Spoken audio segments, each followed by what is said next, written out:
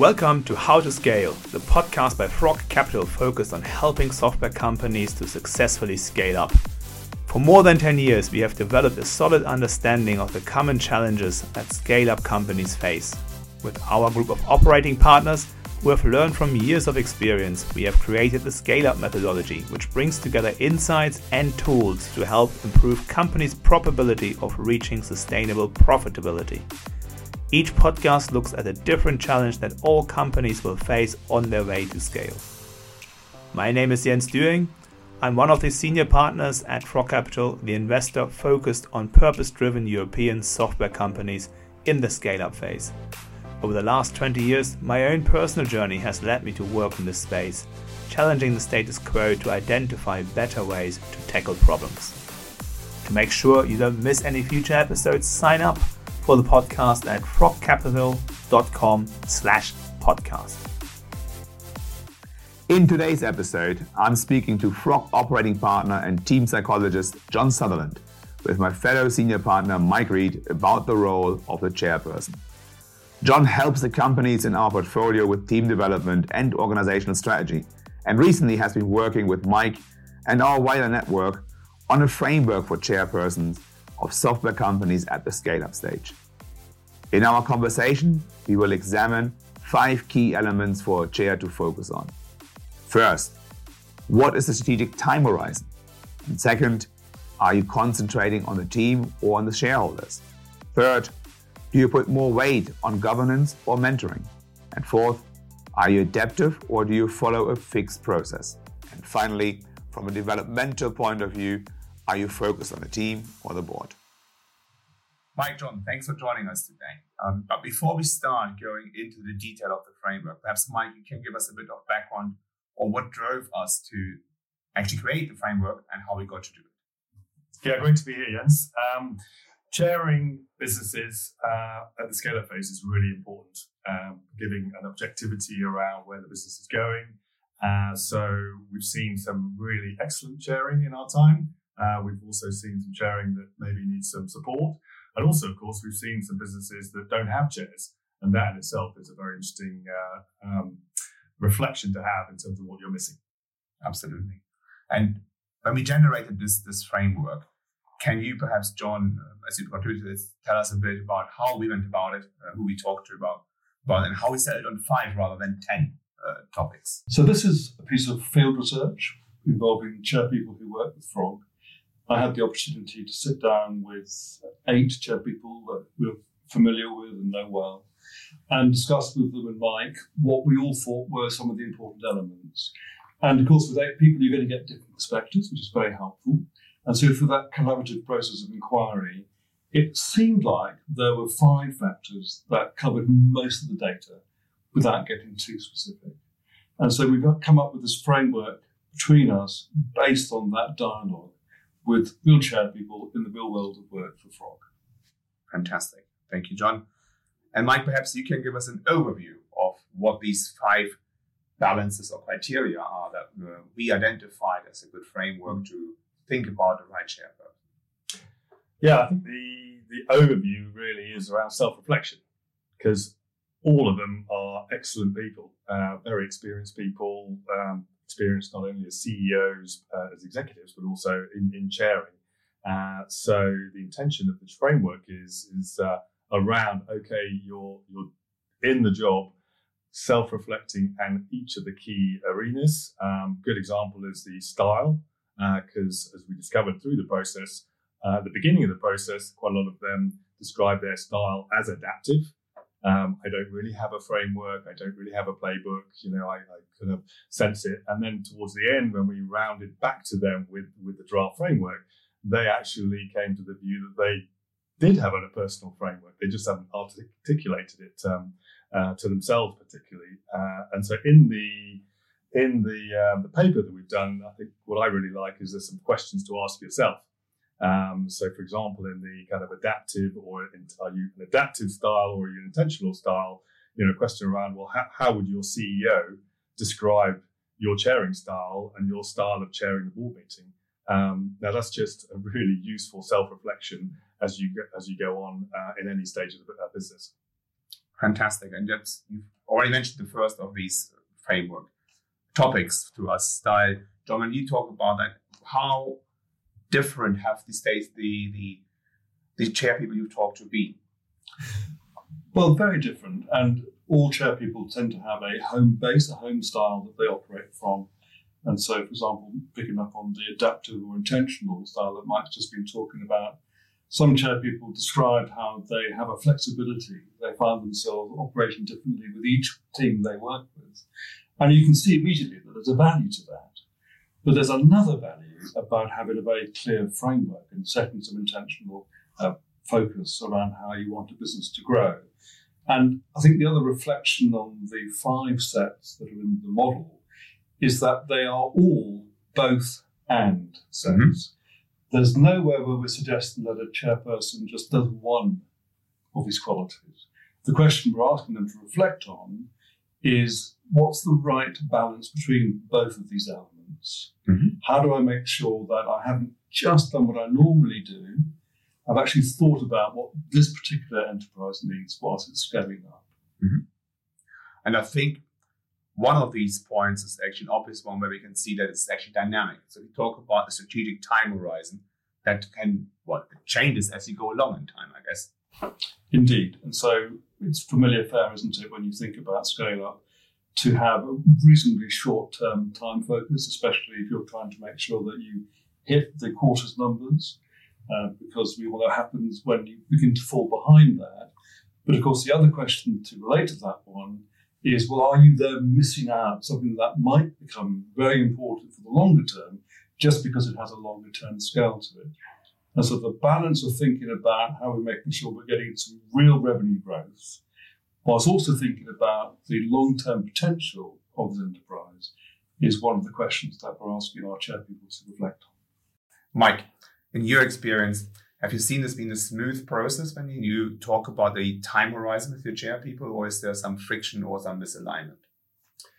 Well, interestingly, it's sort of a subconscious thing. So there's rarely any debate around what's my time horizon as a chair piece, and that's what we're bringing out to say, let's move it from subconscious to a bit more conscious. But absolutely, and I think one of our questions to ask yourself is around if your time horizon is subconsciously too short, you're not considering serious team change, because you're thinking, well, okay, we don't have time to do that, which you may not have time to do that, but ultimately you need to also be reflecting on the longer term. If I did have the cash runway to do X, Y, Z in a 2 to 3, 4 year horizon, would I make team change? Yeah. How would I make team change? And what are the reasons I'm not making team change? Yeah. And that in itself is a really useful exercise. I think the subconscious thing, pick up on what you just said, Mark, is fundamentally important to the framework. And another example of that is the one that relates to the stakeholder focus. Yeah. And so many of the chair people we spoke to talked about earning the right to work with the team. Yeah. Almost like a rite of passage of being a chairperson. Do I spend enough time to build rapport with this management team so that I can have some impact with them? The balancing question for us, of course, is to think about building the rapport and time with the shareholders, including the investors, but other people as well. And a moment's reflection makes you realise, of course, you need to do both. But it can be an unconscious bias for chair people to spend significantly more time with the team than they do spending time outside of board meetings with shareholders, including us. And I think this one is a really relevant point for this part of the economic cycle. Again, one of our questions to yourself is, are you giving your larger shareholders enough time and space to be open with their perspectives on the business? Do you as chair understand what's going on behind the scenes in each of your investors? What's the politics? What's the process? What are the resourcing? How are they prioritizing further capital for their portfolio? And it's your duty on behalf of the team and the other stakeholders to really understand that. Fantastic. And that's a good example, I think, of the both and bit of the framework and the opposing ends of a balance here. But in your experience, it's a question for both of you, perhaps starting with Mike. Where is the balance between spending time with the shareholders and stakeholders, perhaps, versus spending time with the team? So I think the key is And number one, which is why we're saying it's 60-40 towards the management team, is building that trust with the team. 100%. The chair and the relationship with the CEO, and particularly in scale-ups, the CFO, has to be a really open, trusting relationship, not just because of the balance we've talked about here, but also with the kind of governance mentoring balance we're talking about as well, to get the right governance level as well and not be over-governancing.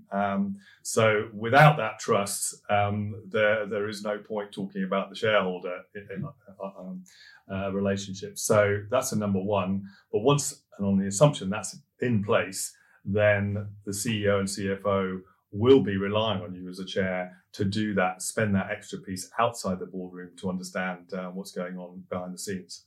Yeah, that's a common experience I think we are seeing. But I guess, John, perhaps from your point of view as well, this can change, this focus, because I would presume that probably the chairperson spends a bit more time initially with the team, and hence the balance is not a static one. Yes, it's both a reflective and a prospective framework. And so you can think back, where has most of my time been spent? And then you can think forward and think about the upcoming challenges for the enterprise and think, well, now where does it need to be? And what's the wider context in terms of the investment cycle?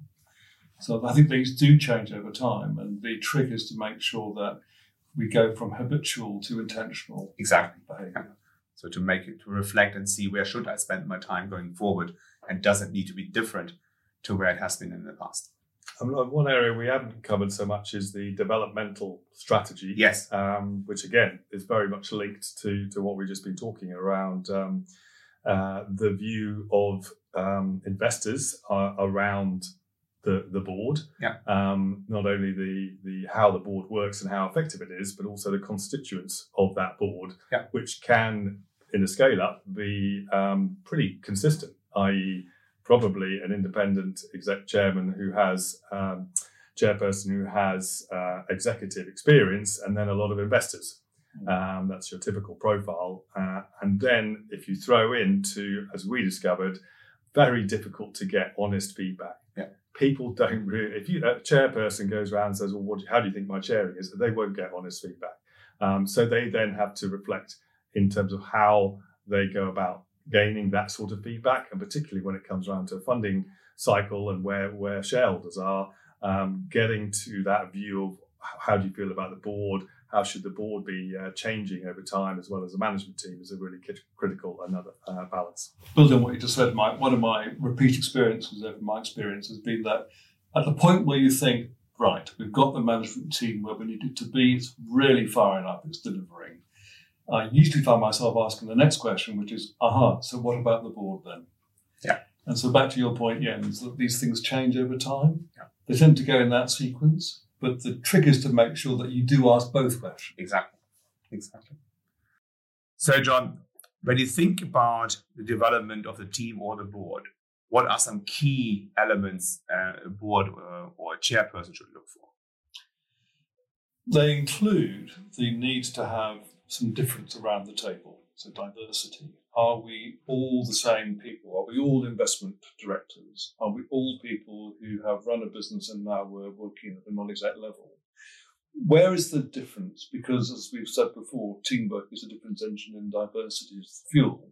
And that applies equally to the team development as it does to the board development. So when we think about diversity, of course, there's a very wide range of possible topics to think about diversity: gender, age, background, from the industry, from the sector.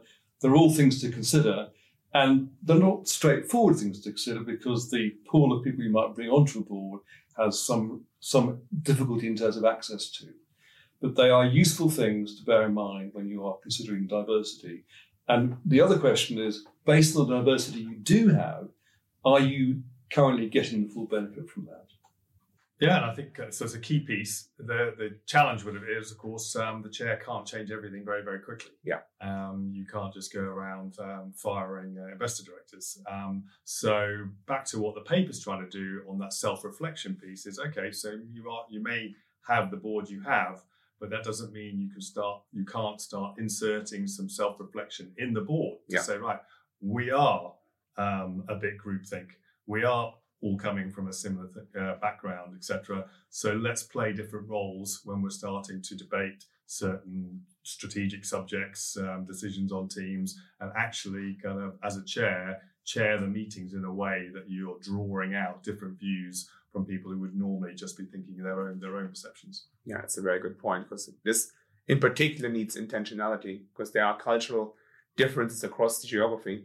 You have countries like the UK or the Nordics where there is actually a wide pool of experienced female leaders available, and in other jurisdictions, particularly in Germany, you have to be very intentional of finding that piece of diversity.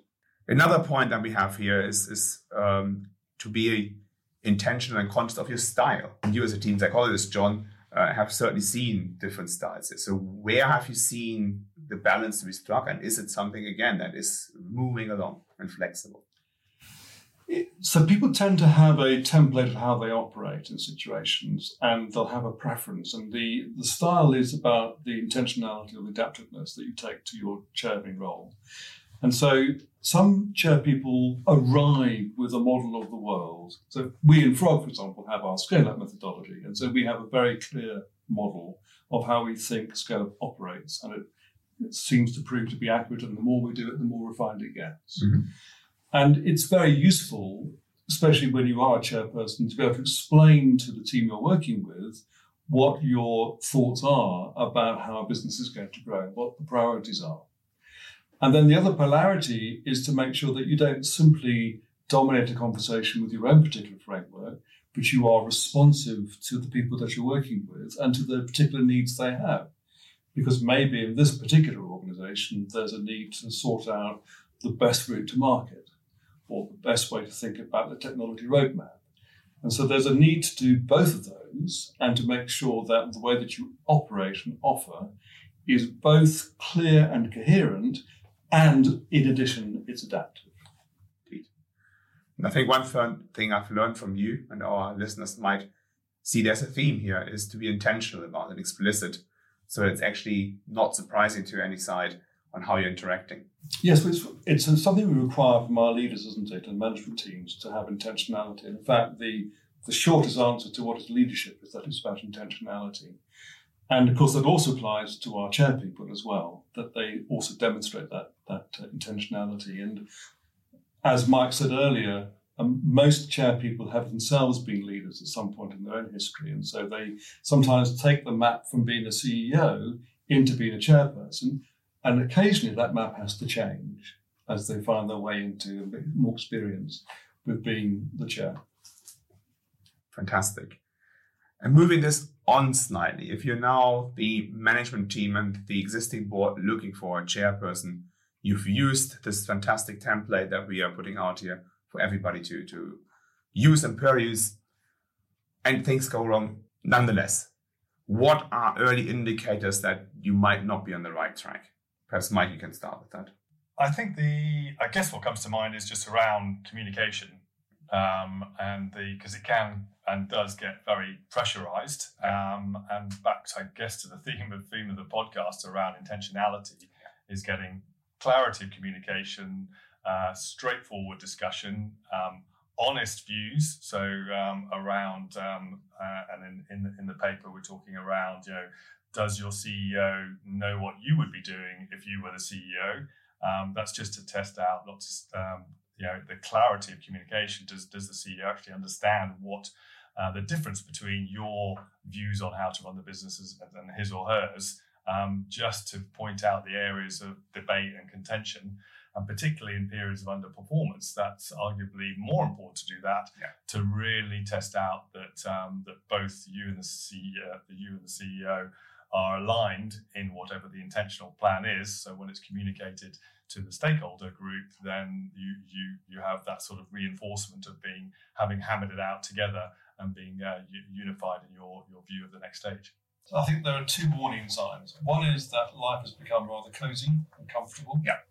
And one we talked a little bit less about, which is the approach, is the difference between governance and mentoring. This is a lovely example. And so sometimes what happens is that a team settles into a mentoring style, almost like a fireside chat with their chairperson. And from time to time, there has to be a corrective governance input, this is actually how we need to report this. Yeah. These are important factors for us. So if there's a level of comfort and coziness and there's a lack of challenge, then alarm bells should ring. The other caution sign is that there's constant tension and conflict, because that's an indication that there's a mismatch between what's been offered and what is felt to be required.